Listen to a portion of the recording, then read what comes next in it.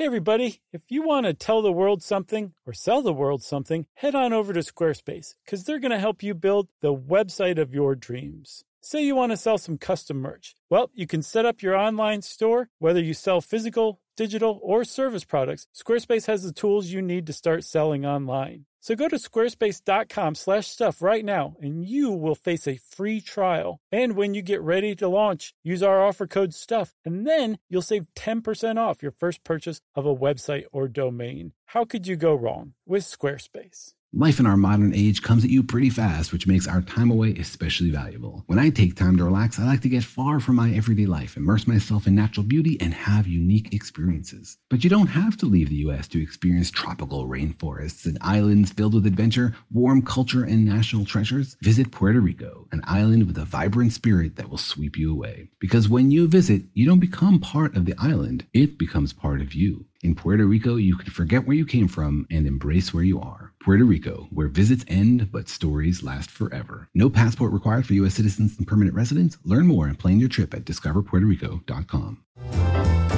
Welcome to Stuff You Should Know, a production of iHeartRadio.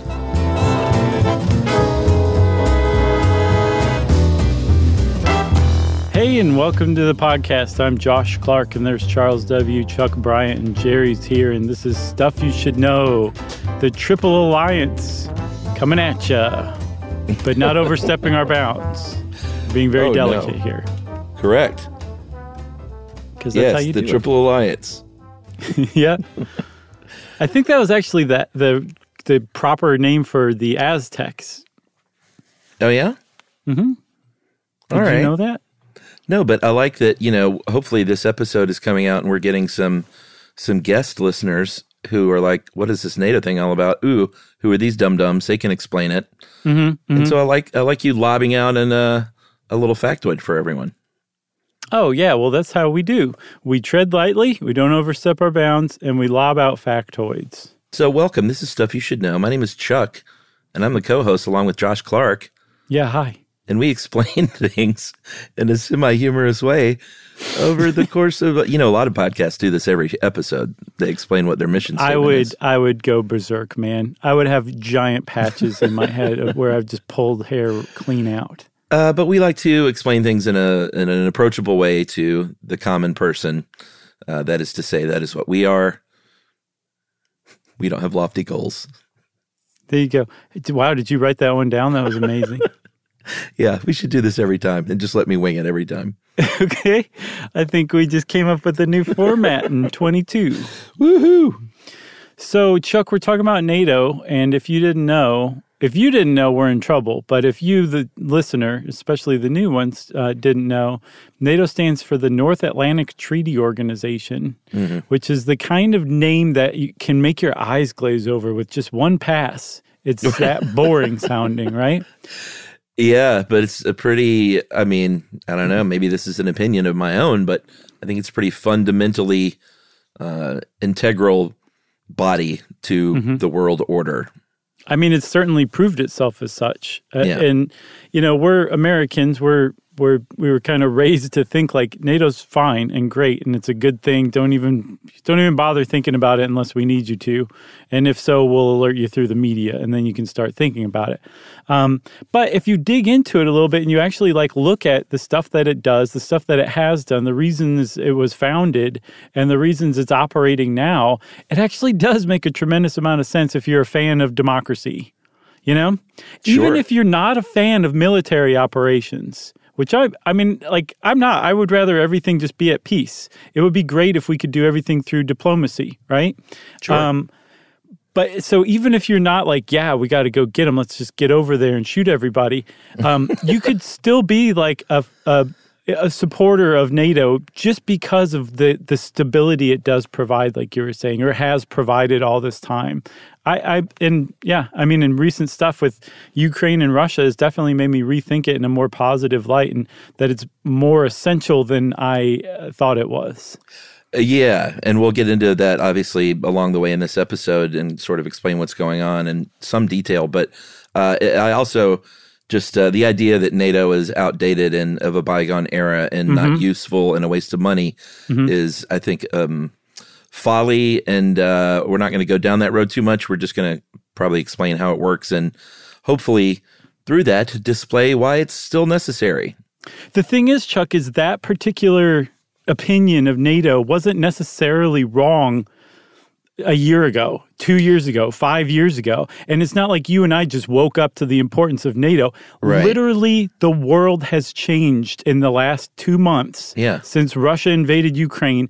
And NATO, which was struggling to find its way, its purpose up until about 2014, when the last time Russia invaded Ukraine, suddenly became like important and had a reason to exist again. So things have changed that dramatically that a 30-nation allegiance, an organization that had been kind of like, what are you guys doing again? What's the point of all this? Was now one of the most important organizations in the entire world again.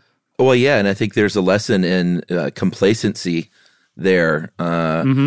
It's like if you had this old panic room installed in your house in the 70s. Yeah. And you know, here in 2022, you're like, you know what? This panic room, I think I'm just going to turn it into a bingo hall. It's getting kind of useless. And then all of a sudden the purge happens. Right. And you remember why you needed that panic room. Yeah. So the purge happened to Ukraine in February of this year. But the purge was always just sitting out there, possibly could happen.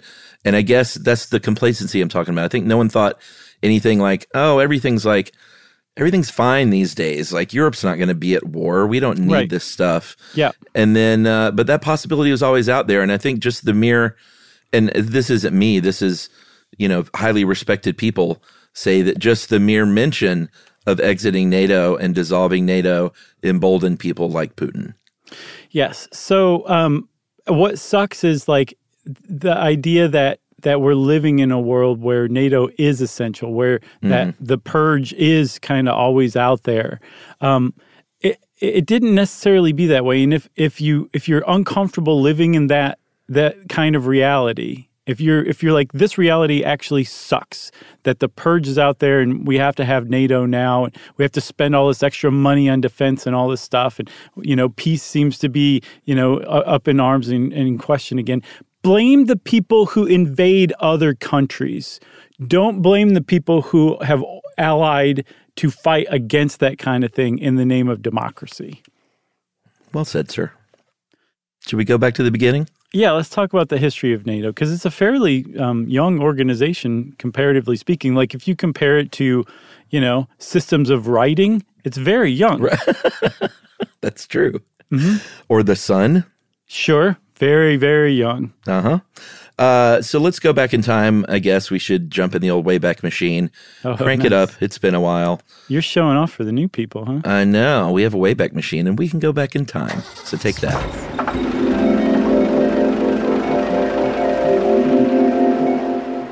April 4th, 1949 is when the North Atlantic Treaty was signed initially by the original, the OGs, the 12 founding member countries, which were ourselves here in the United States, Canada, our hat to the north. Hey, wait a minute. I like that you're adding a little bit to each one, but can you sing it as a song? No, I can't. Okay. Oh, shoot. I just did. Did you hear that? I did. Where else? The United Kingdom, our friends across the pond. France, those folks who make such good gravies. Italy, which is all about those pillowy, beautiful, what are they called? Croissants? No, well, sure. But I was thinking of the pasta that's the gnocchi. Oh, yeah. That's not pillowy. It's dense. It's dense as night. I like a pillowy gnocchi. I don't think that's gnocchi. I think that's like... No, a pillowy gnocchi is delicious. But it's... Your gnocchi's too dense. Isn't gnocchi stuffed with something, though? No, Key. Oh, I'm thinking of pierogies. Portugal, delicious wines. Sure. Norway, I hear they bike a lot over there. Denmark, they bike even more. Iceland is not Greenland. People get those confused.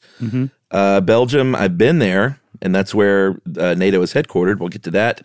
The Netherlands, they are largely below sea level. And then Luxembourg, I flew out of there once. It's very small. It is extremely small. And I've been to Belgium too, by the way. Yeah, Belgium's nice. And then you got Greece and Turkey in 52, West Germany in 55, Spain in 82, And then in 1991, when the Soviet Union collapsed, it was like a free-for-all of people and countries going, oh, me, over the next 18 years. Yeah, and NATO was saying, yes, come be friends, come become democracies. This is great for us. And that was, we'll talk about it, kind of considered, there's a guy named James Stavridis. He was the Supreme Allied Commander of NATO from 2009 to 2013. And he put it as that was kind of the beginning of NATO 2.0. But NATO 1.0, the original mission of NATO, was very clear.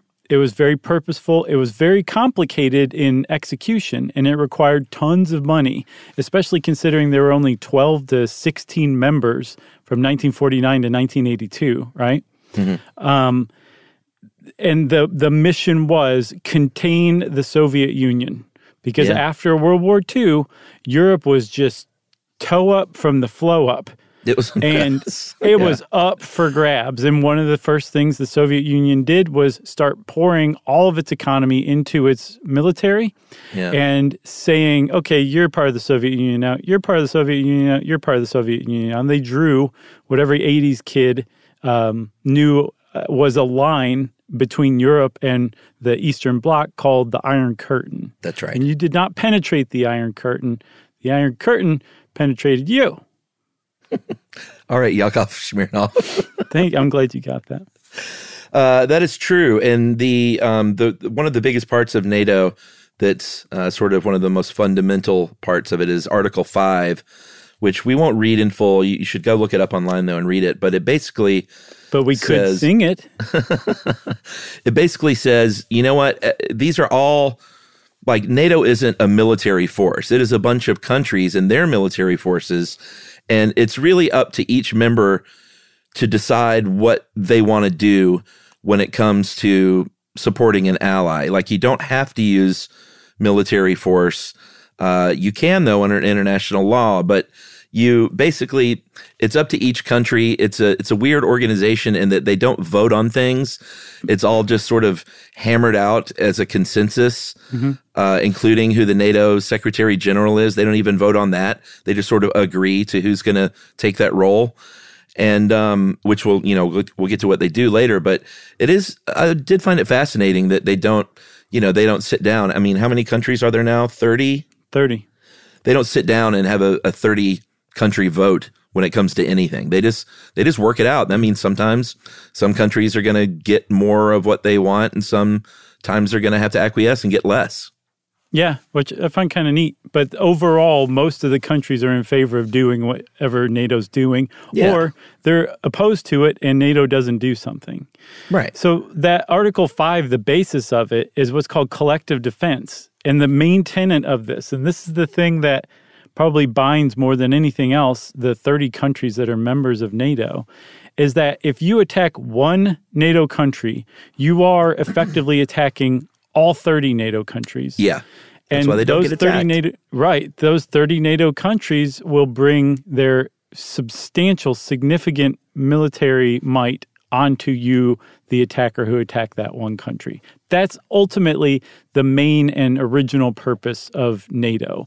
Because when NATO was formed and Russia was consolidating its military, Europe was not, the countries of Europe were in no shape to defend themselves. So they entered into this pact with the United States and Canada, who said, we'll come over and help you guys. And by the way, Soviet Union, I hope you're listening. If you attack any of these guys, if you try to expand beyond that Iron Curtain, we're coming in. Like, it's an attack on us. That was the basis of NATO, and it's been upheld ever since. Although it's only been invoked once in the history since 1949. Yeah, and not only does that mean that these countries aren't getting attacked, which has been pretty ironclad, it means that other countries, like obviously in 1991, like I said, with the fall of the Soviet Union, over the next 18 years are scrambling to be a part of it because a lot of these are smaller countries who no way could they stand up to a superpower like Russia. Right. So they want to be in NATO, and we'll talk about Ukraine and their, whether or not their desire was to be a part of NATO and where that kind of lies now with the current situation. But the point is, these countries like Slovenia and Albania and Croatia, And Montenegro, like, they want to be a part of NATO because they need friends. Well, they do need friends because, if there was Russian aggression against them, they would just they would have no choice. I don't even think they could fight back in the way that Ukraine did. Some of these countries are so small. No way. And have such small militaries. So right now, as it stands, as far as Article 5 is concerned, if any country attacks North Macedonia to the United States military, it is attacking the United States. That's just right. Part of the NATO treaty, right? And that's a point of contention from what I saw, Chuck, that some people are like, okay, are we really going to send our troops over to like die in North Macedonia if Russia attacks it? And as far as Article 5 is concerned, yeah, you would. Like, you would do that. Like, that's part of the treaty. Like, they are a NATO member nation. And to some people, it doesn't make sense that you would sacrifice blood and treasure, as they say, in North Macedonia. To other people, it's exactly sensible because if North Macedonia is a NATO country, you can put whatever missiles you want in North Macedonia. They're a NATO country. And so they're strategically located, and their strategic location makes them extraordinarily valuable as a NATO member. So it makes sense in some ways. It doesn't make sense in other ways. But overall, the general idea is that the more NATO countries you have in Europe, the stronger the whole thing is, even including the little countries. Everybody has a role to play. Well, yeah, and not only that, the little countries, if you might think it's not worth expending all this kind of money to help and, maybe American soldiers' lives to protect them, the dominoes can fall very quickly when you have somebody like Putin in power. And most of the world wants peace. And that can very easily be very tenuous if these little smaller countries start falling like dominoes and all of a sudden you look up and the world map is being redrawn. Right, exactly. So that's exactly what they're trying to prevent by stringing together this cohesive group of NATO countries, right? On the other hand, if you are in Russia and you're in the Russian military, or say you're the head of Russia, when you see all these little countries that are along your border now suddenly saying we're a democracy and we're now NATO members and we can put missiles aimed at you, like right along your border, that's a huge menace to you. And that in some ways explains the aggression that Putin carried out in Ukraine among some observers.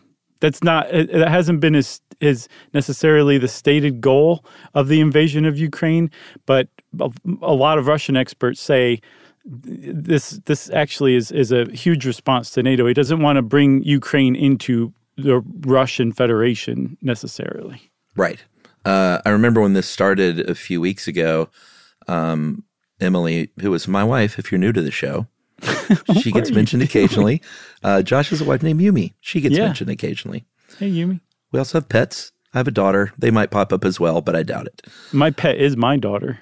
And Emily was just like, why? What is, she didn't really understand what was going on at first. She said, what does Russia want with Ukraine? Mm-hmm. And I just very simply, because it's more complex than that, but I was basically like, it's like the oldest reason in world history. It's land. And it's a big chunk of land, and where it sits next to Russia strategically is like it's troublesome for them to have NATO interests there, and it's troublesome for NATO to have Russian interests there. So it's funny, like when you look back, or not funny, it's sad, but when you look back at like there are many reasons for war, but like one of the biggest ones has always just been land acquisition and holdings. Yeah, totally. And usually along your border, and you just expand. Yeah. I mean, it was like expanding the empire before for like resources and stuff, and I think that still clearly goes on. But it also, in this case, is like wanting a buffer between NATO and Russia on the one hand. Right. Should we take a break? Yeah, let's take a break. So we'll be right back, and we'll talk a little bit about some of the mess that NATO 2.0 was in, which led us to NATO 3.0. Stuff you should know. All right, game off. Let's pause here to talk more about Monopoly Go. Because in Monopoly Go, you can team up with your friends for timed tournaments where you work together to build up each other's boards. It's very nice. That's right. And the more you win together, the more awesome prizes you unlock. And there's so much to get. I'm talking about unique stickers that you can trade with friends to complete albums for big prizes, cool new playing pieces to travel the boards with, or hilarious emojis for taunting friends when you smash their buildings or heist their vaults. Plus, Monopoly Go feels new and exciting every day with constantly changing tournaments and challenges, like digging for treasure or a robot pachinko machine. And there's always new timed events that help you win big, like massive multipliers for everything you win or rent frenzies. That's right. There's always something fun to discover in Monopoly Go. So get off the bench and go download it now for free on Google Play or the App Store. Game on! Today's episode is brought to you by Altoids because, let's face it, unraveling the mysteries of the universe is tough work. But with Altoids, your breath will be stronger than a black hole's gravitational pull, more intense than an alien abduction, and more reliable than your phone's battery during a podcast marathon. When it comes to needing intense freshness, Altoids have you covered. Altoids are stronger than your favorite conspiracy theory, more intense than the latest true crime docuseries, and more reliable than a Bigfoot sighting. They're not just mints, they're curiously strong mints. Find Altoids in the checkout aisle. Grab your tin today. Okay, picture this. It's Friday afternoon when a thought hits you. I can waste another weekend doing the same old whatever, or I can conquer it. I can hop into my all-new Hyundai Santa Fe and hit the road. Any road. The steeper, the better. Because my all-new Santa Fe is available with H-Track all-wheel drive, so I can hit the trail without a worry in the world. Heck, with 3 rows and best-in-class rear cargo space, I can pack the whole family in with all our gear. We've got available dual wireless charging for our phones, so we'll never lose touch with civilization, and we won't lose touch with the primordial power of Mother Earth. So which is it? Waste the weekend or do something a little more epic? And conquer it in the all-new Hyundai Santa Fe. Visit HyundaiUSA.com or call 562-314-4603 for more details. Hyundai, there's joy in every journey. Hey everybody, it's time you heard about Squarespace. Squarespace has the tools you need to create and sell your own website. Whether it's an online course or custom merch, Squarespace has you covered. That's right. Courses is a great program. You can start with a professional layout that fits your brand, upload video lessons to teach techniques and skills, and tailor your course with a powerful Fluid Engine editor. That's right. With Fluid Engine, which is a next-generation website design system, by the way, it's never been easier for anyone to unlock unbreakable creativity. That's right. And don't forget the commerce side, because after that, you can charge a one-time fee, or you can even sell a subscription. Yeah, so turn your creativity into income with Squarespace courses. And right now, go to squarespace.com/stuff for a free trial. And when you're ready to launch, use offer code STUFF to save 10% off your first purchase of a website or domain. Squarespace. Learning stuff with Joshua and Charles. Stuff you should know. Okay, so we're back, and we're talking about what, again, Supreme Allied Commander James Stavridis called, and I think Time Magazine, like 2018, NATO 2.0.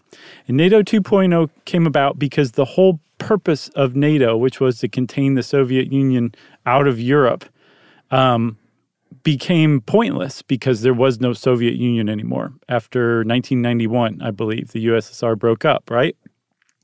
And on the one hand, when it first happened, Chuck, it was like you were saying, like all of these former Russian satellite states started scrambling to become part of NATO, and NATO was welcoming them with open arms. And that first part of that NATO 2.0, that second general point of NATO, made a lot of sense. And it was consolidating Europe into an even more peaceful, more democratic area. But then after that kind of stabilized and they got that process underway, it started to kind of like lose its point or its purpose a little bit. Yeah, I mean, I think post-Cold War, the complacency set in and people did start to think, like, what are we doing? And NATO 2.0 said, well, you know what? We can engage in counterterrorism campaigns. We don't like the piracy that's going around the world, so we can help to combat that. And we can get involved in these other in combating these other activities that are detrimental to world order and world peace. Mm-hmm. But this is kind of some of the stuff that not only did it cause some consternation in the citizens of the world, like what are we doing here with NATO? It was also within NATO. There was a lot of infighting within the board of like what, or the council, should I say, what should we do? I don't think we should be doing this. We should be doing this. And since they have to hammer everything out and agree, even sometimes to disagree in order to do something, it was a little bit fractured on the interior. Yeah, big time, because a lot of people are like, what the heck does combating piracy in the Gulf of Aden have to do with protecting Europe from the USSR? Right. The Cold War is over. What are we doing? Like, yeah, let's keep NATO together because who knows what's going to be needed, but do we need to engage in this adventurism? And then the Supreme Allied Commander position, which is the head of all NATO forces, that is like by nature in the treaty, I think, always an American. So the Americans always de facto, and also in a lot of different ways, really lead NATO. But in the early 2000s, America squandered a lot of its credibility, a lot of its legitimacy in adventurism, like invading Iraq unprovoked, illegally. Which, by the way, NATO had nothing to do with, because the rest of the NATO nations, or most of the other NATO nations, were like, this is not right, we're not going anywhere near it, which is a mark in NATO's favor, if you ask me, that they saw, like, this is not a just war, this is an invasion. But that kind of stuff, like, really kind of made other member nations kind of question American leadership, whereas up to that point, or a little before that point, it was just like America was leading the way, NATO was following, and it was all good. And then after that, things started to really kind of fracture and crack. Right. So this is sort of when Ukraine comes into the picture, and that you don't have to be a NATO member to deal with NATO and to work with NATO and to reap a lot of the benefits of NATO. So they can partner with non-NATO countries. This started back in 1991 with the dissolution of the Soviet Union. And the goal here is to basically to arm people, to train people, to ensure their democracy stays stable. And, when that started happening, non-NATO countries got interested in this kind of partnership, specifically Bosnia and Herzegovina, Georgia, and Ukraine. So all of a sudden, these in the early 90s, these other countries are knocking on the door saying, hey, we don't want to be members, because they can. You can join. Any European country can join NATO as long as they, do what's required, which we'll get to that in a minute. But Ukraine has been working with them through what's called the Comprehensive Assistance Package. They've been receiving NATO support. And this is the kind of thing that, Zelensky has a lot of this quagmire that is happening now is Russia was afraid that they were officially going to join NATO because Zelensky approved the national security strategy, which it was almost like they were seriously kicking the tires on one another finally. Yeah, I think he said in September of 2020 that Ukraine's aim was to become a full member of NATO after being a partner for, 3 decades, basically, or at least 2 full decades.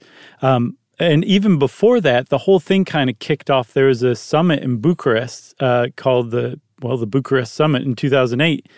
And at that meeting, Georgia and Ukraine declared that it was their aim to become NATO members.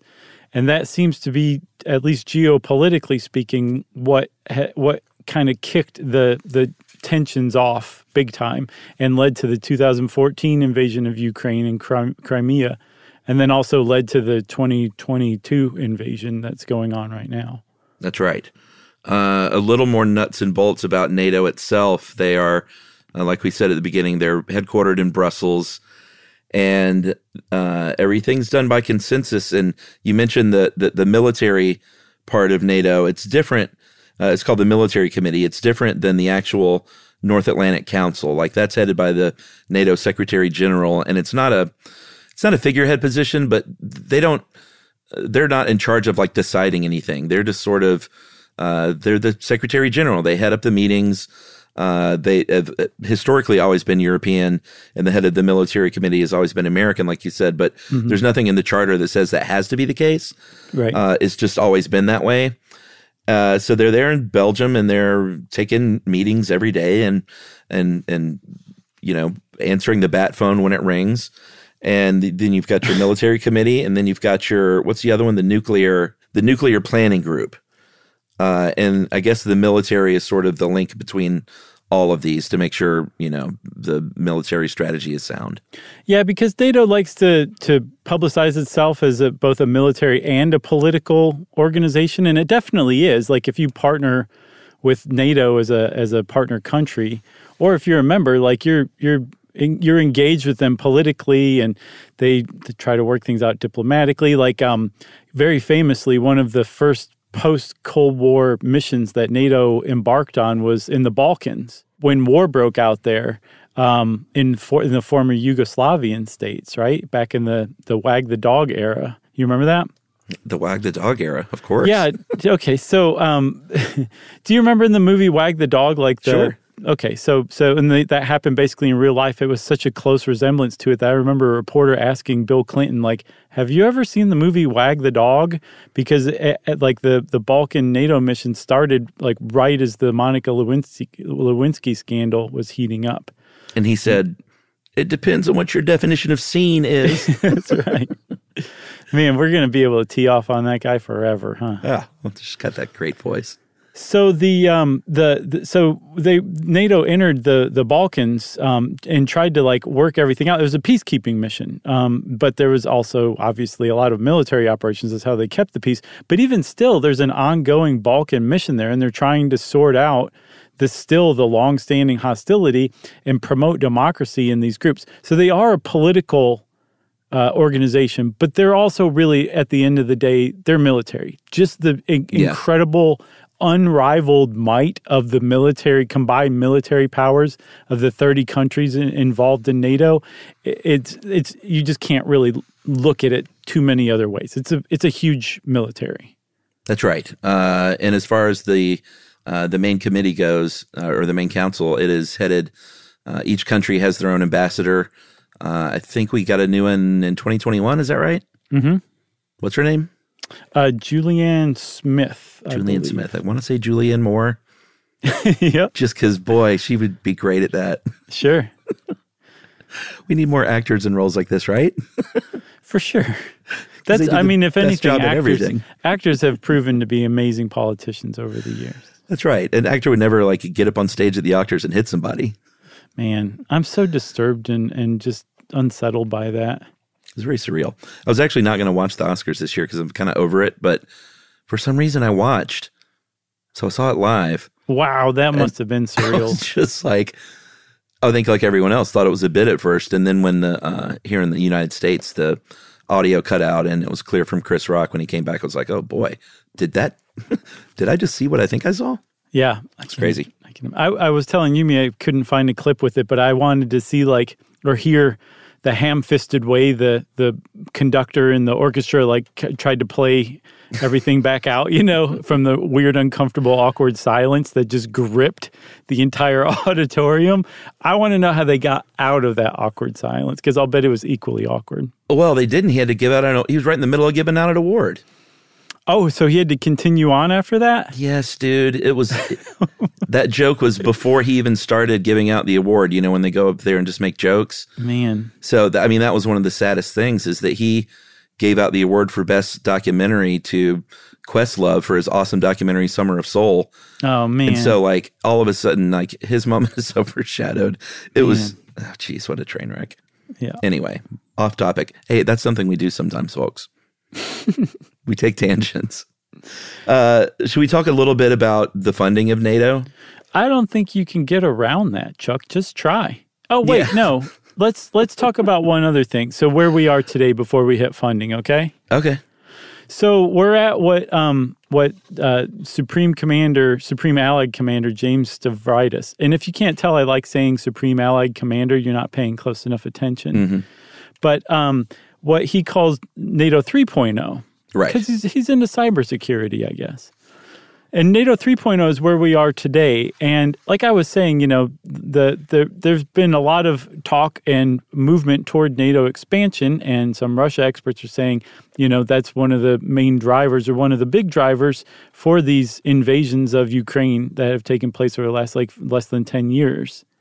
But that aggression in response to NATO expansion, or depending on how you take it, just straight up Russian aggression. Like, it doesn't matter if NATO is talking about bringing Ukraine on and helping it become a democracy. Yeah. You don't go waste a city. You don't waste a country. You don't gun down civilians. You don't bomb a theater where you know hundreds of civilians are hiding out. You don't do that. There's no justification for it.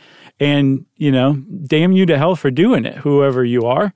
So that kind of aggression has actually now, like we were saying at the beginning of the episode, changed the world order so dramatically that it's revived NATO. Like all of that bickering, all of the inner ally, you know, dissent and troubles and like what's our purpose, like, all of that has been just pushed right to the back. And all of a sudden, Europe and America are friends again. Europe is friends with one another again. And NATO is probably stronger than it has been in the last 30 years, thanks to, ironically, Vladimir Putin.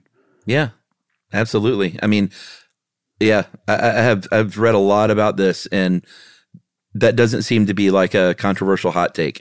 No. It seems to be fairly indisputable that NATO is as allied and as together it's been in decades. And it couldn't have come at a better time because, you know, I don't know if you noticed or not, but democracy itself has been kind of under assault. And people were wondering, is the U.S. up to the task of taking that on?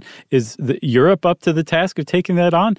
And one of the main tenets of NATO is promoting democracy, not just around the world, but within its own countries, its own member nations. Yeah. Since 1949, a lot of countries have had some kind of weird times that it's gone through where NATO has had to basically call those countries out. I think Turkey most recently, where it said, hey, you're a NATO member. We expect you to uphold democracy and democratic values, right? Yes. So it promotes it not just around the world, but among member nations. And that's a huge, important point.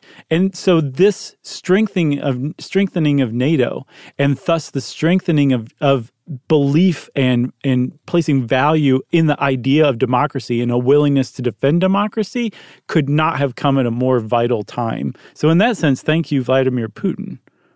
It's just a shame and very sad that had to come at the expense of the people of Ukraine. Agreed. So maybe we should take the break now, and we'll come back and talk about that funding, previously mentioned funding, right after this. Stuff you should know.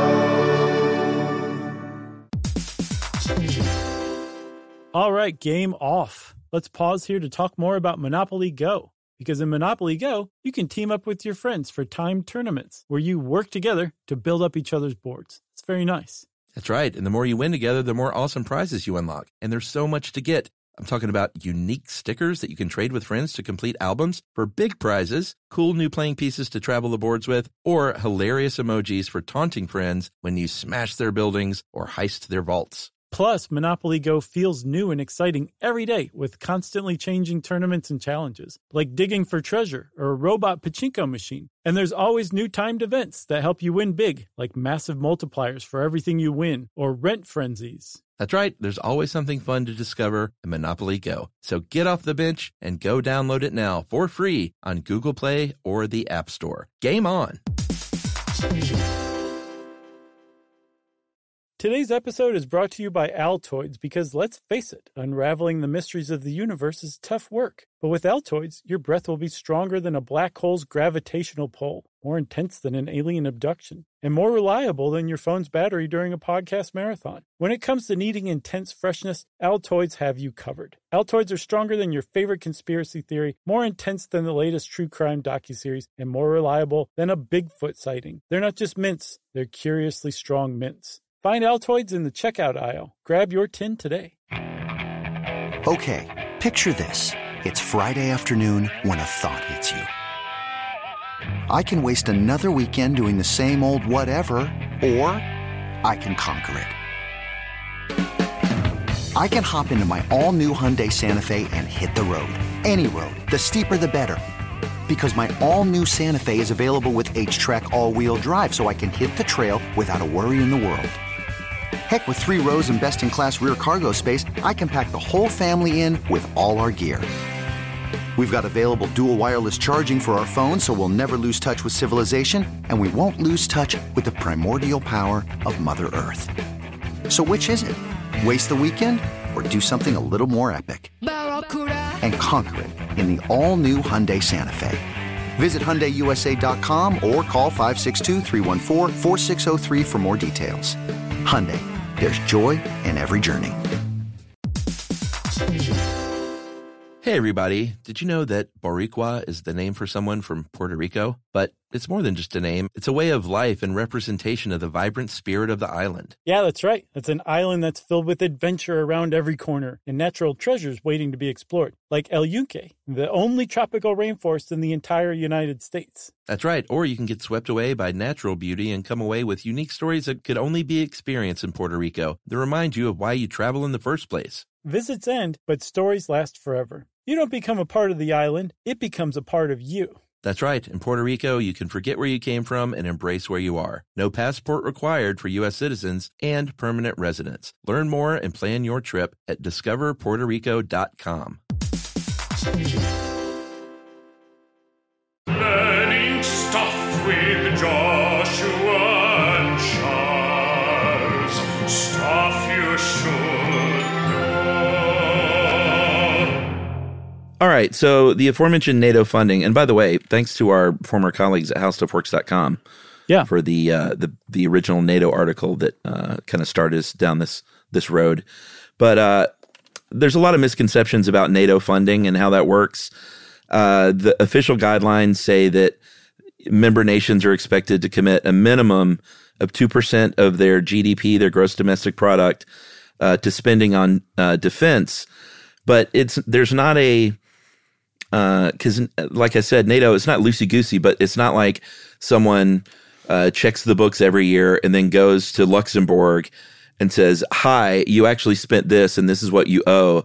So if you could just get the checkbook out and make that up right now, that would be fantastic. There's no penalty. No, there's no penalty. That's not how it works. And I think in 2014, only 3 members spent 2% of their GDP or more on defense. I think the U.S. spends about 3.5%. Is that the most recent number? Yeah, as of 2021. Right. And everyone in NATO has basically said, though, all right, we get it. We'll try and up our spending, and we would like to meet that goal in the next couple of years here by 2024. Yeah, because again, as NATO was like, what are we doing here again? That really led to a big decline in military spending, and that huge increase in military spending among European nations of recent years has largely been because of Vladimir Putin rattling his saber and then actually following through on it. But one thing, Chuck, that I think is really important as a misconception is we don't contribute 3.5% of our GDP to NATO. No. A lot of people think that. The requirement is that you as a nation spend 2% on your own nation's defense. Yes. And then because you're all tethered together through this invisible alliance of NATO, NATO combined has access to those 30 member nations' defense, all what those defense budgets buy, which when you add it all up is extremely substantial, both in amount spent, but also in like what you get for that kind of money. Yeah, I do think that some people might think that everyone chips in this money to NATO and that there are NATO forces and stuff like that. That's not how it works. We do contribute to run NATO with their own budget, but that's about $2 billion and that's just day-to-day operations and logistics and operations and keeping the headquarters nice and tidy. Sure. And clean. Someone's got to clean those bathrooms. Right. That's not a lot of money though, but that 2%, right, is spending on your own military. It's actually apportioned out in the original, I guess, charter. Is that what you say? Or the original agreement? The treaty. The what? The treaty. Yeah, the treaty.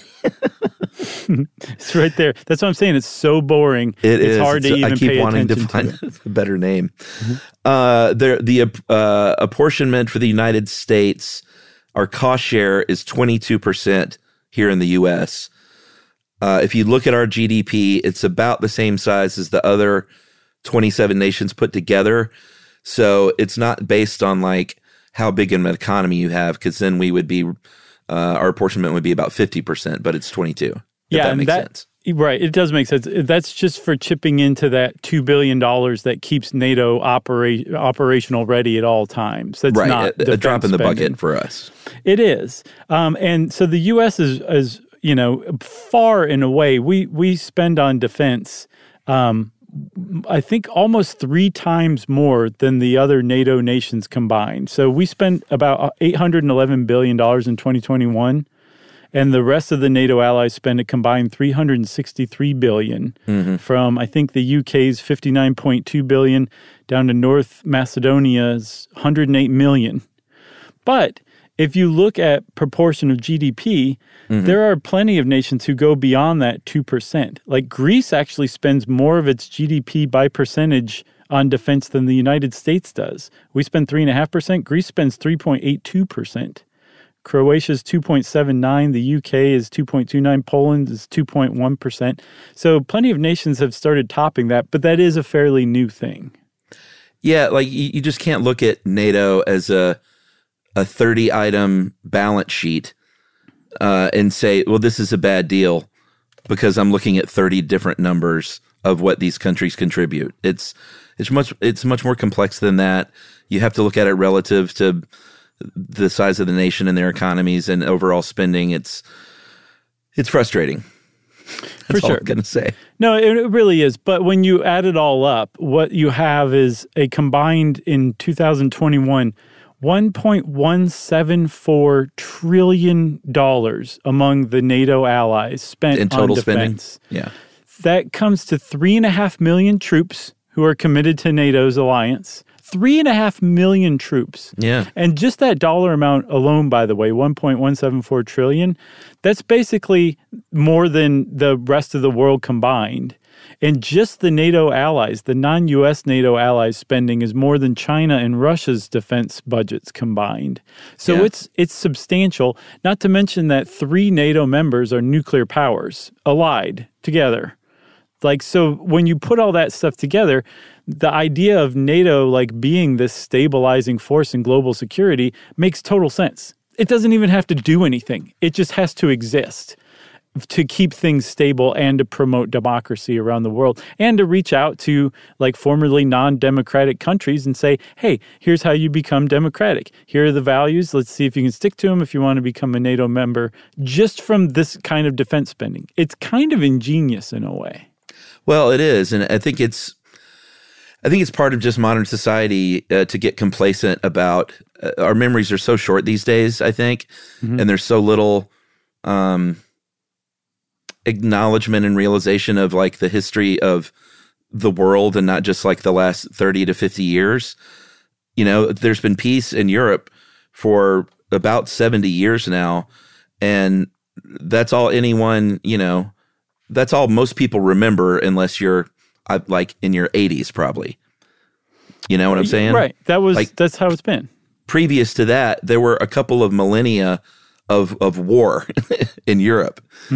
And like the fact that NATO, and I think, I mean, not singly NATO, but I think NATO has been the biggest driver of ensuring that peace over the last 7 decades.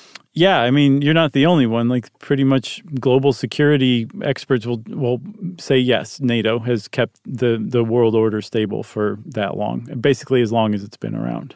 I think it's just sad that I think the short-term memory of how kind of people are today. Yeah. It's like, yeah, you know, the Cold War's over. Do we really need this stuff anymore? Yeah, but I mean, it's tough to blame people because, again, it's like the world you grew up in. It's the world you were born in. And then just the relief of like, wow, democracy actually won. We actually did it. We can just relax for once for a little while. It was funny, Chuck. I was thinking today, there are plenty of people who I'm sure listen to our podcast who've never lived under the threat of nuclear attack and are now for the first time in their life. Yeah. And I've settled back into it like it's an old smoking jacket and some comfy slippers. Like this is just like normal stuff to me. And I realized, like, I wonder how many people out there are super anxious about that idea of dying in a nuclear attack. And all I can say is you get used to it. You do. You get used to doing drills in school where you would go get under your desk or in the hallway, duck and cover, because that would do a lot in the case of a nuclear bomb. Right. Or, watching Matthew Broderick bring us back from the brink of nuclear war. What a hero. What a movie. So, Chuck, we should probably, before we finish, talk about the future of Ukraine and NATO, because as we've said a few times here, Ukraine making moves toward becoming a NATO member and being like in deep cahoots with NATO has created this situation, at least in part, where Russia's feeling like emboldened about invading Ukraine to either put a stop to that or whatever Putin's saying he's doing. So, if you've been paying attention to the news, Volodymyr Zelensky has been saying, like, okay, we're willing to maybe start talking about neutrality now. Yeah. And what he's talking about has almost everything to do with NATO, right? Yeah, I mean, neutrality isn't just something like just say, oh, we're neutral. We just don't feel that strongly about anything over here. Right. That's not what it means. Neutrality in terms of the world order, I believe it means you don't get involved in a third country's problem. It doesn't mean you're like a nihilist Lebowski. What was that? That was my flea. Okay. You want the lingonberry pancakes. Neutrality means you won't get involved in a third country's issues. Isn't that right? Totally. Yeah. No matter what. Like, so you wouldn't join NATO, you wouldn't send arms, you wouldn't do anything like that, which, by the way, I mean, since we said Ukraine is a partner country, they're just getting a steady flow of arms through Poland from NATO allies, and it's been super effective from what I saw, because Russia is a tank-based military, and the anti-tank weaponry that we've been sending Ukraine and Ukraine's been using to great effect has actually stalled 100,000 Russian troops from taking over Ukraine, which everybody thought was going to happen in a matter of days. Now they're finally backing off of Kyiv. It's just insane to even say it out loud. But under neutrality, there would be no arms going from NATO to Ukraine. Yeah. Russia would not be allowed to invade Ukraine. Ukraine would be what Finland is. Finland has a huge amount of border that it shares with Russia. And it serves as a buffer state between Europe and Russia. It's not allied with Russia. It's not allied with Europe. Finland's just its own jam.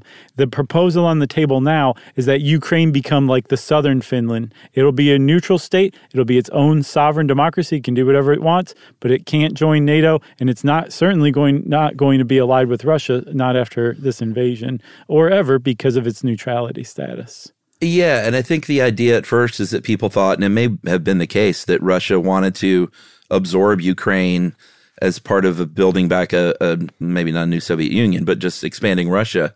Mm-hmm. And that may have been the case. I don't know. But I think the last few weeks, it's become clear that that's not possible, and that like occupation of Ukraine isn't possible, like right. Long-term occupation. Yeah. So it seems like neutrality may be the only way forward here. For both sides. Yeah, definitely. I guess, it's I can't imagine how difficult occupying Ukraine would be for Russia, like over any period of time. I don't think they have enough troops to do that. No. And I mean, the Ukrainians certainly have the will to resist for as long as they need to get Russia out of there. So, yeah, it's I feel like now that seems to be, I think we read an Al Jazeera article on it, right? Yeah, it was super interesting. They talked a lot about how, not all pro-Russian sentiment in Ukraine has been dissolved, because there was some, obviously, but this has done a lot of damage to that. Oh, yeah. I'm sure anybody who was on the fence before is like, okay, I'm not pro-Russian or even considering pro-Russian anymore. But it does seem to be that, and this is, obviously up to Ukraine, but if Zelensky is making gestures and overtures saying we're willing to talk about neutrality, it seems like that could be their decision. But again, global security experts, at least ones that were quoted in Al Jazeera, are saying like this is actually probably the most viable and quick short-term or like at-hand solution to ending this invasion and actually stabilizing things again for a while. That's right. That article, by the way, is Ukraine, What does neutrality mean and could it lead to peace? From Thomas O. Falk. And that was just from a couple of weeks ago. Yeah, and in addition to how stuff works in the Al Jazeera article, we got stuff from Brookings, the Brennan Center, Time, BBC, and a bunch of other ones too. And Sesame Street.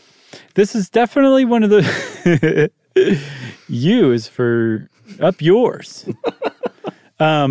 And this is one of those definite moments in history that it's worth paying attention to. So if this episode struck your fancy at all, go read up on it because there's a lot of really interesting and important stuff to read. Literally, the world has changed in the last couple months more than it has in years. Since 2001, I would say. Since 2001. You got anything else? I don't think so. Okay. Well, if you want to know more about NATO, you can go check that out online. And since I said check that out online, everybody, it's time for listener mail. That's right. I thought, why not? Let's read one from a brand new listener. Oh, nice. This is the first episode they listened to, and I have foretold the future with this email. Wowee.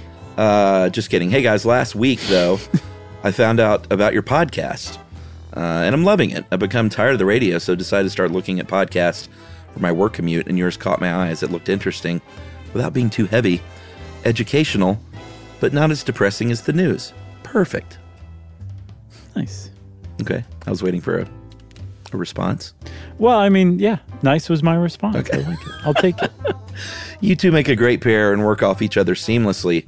Mm-hmm. When I listen, I cannot help but think of you two as a mashup of Bert and Ernie and SNL's The Delicious Dish with Anna Gasteyer and Molly Shannon. So I will respond to that part because that is probably the greatest description anyone's ever come up with for us. Take it. Yeah. Sweaty balls. I mean that in the most complimentary way, by the way. I love it, and it works so darn well, obviously, since the show is going strong for years now. Oh, thank you for noticing. Mm-hmm. I just wanted to reach out and say thanks for saving me from boring radio and crazy news and helping my mind grow while being entertained. And that is from Samantha Burns Maloney. Well, thanks, Samantha. We really appreciate that. That was a great email. Seriously, the best descriptor I've ever heard. I like for it. Sure. Yeah. If you're new to the podcast or you're a long timer or you email every week, we want to hear from you. You can send us an email to stuffpodcast@iheartradio.com. Stuff You Should Know is a production of iHeartRadio. For more podcasts from iHeartRadio, visit the iHeartRadio app, Apple Podcasts, or wherever you listen to your favorite shows.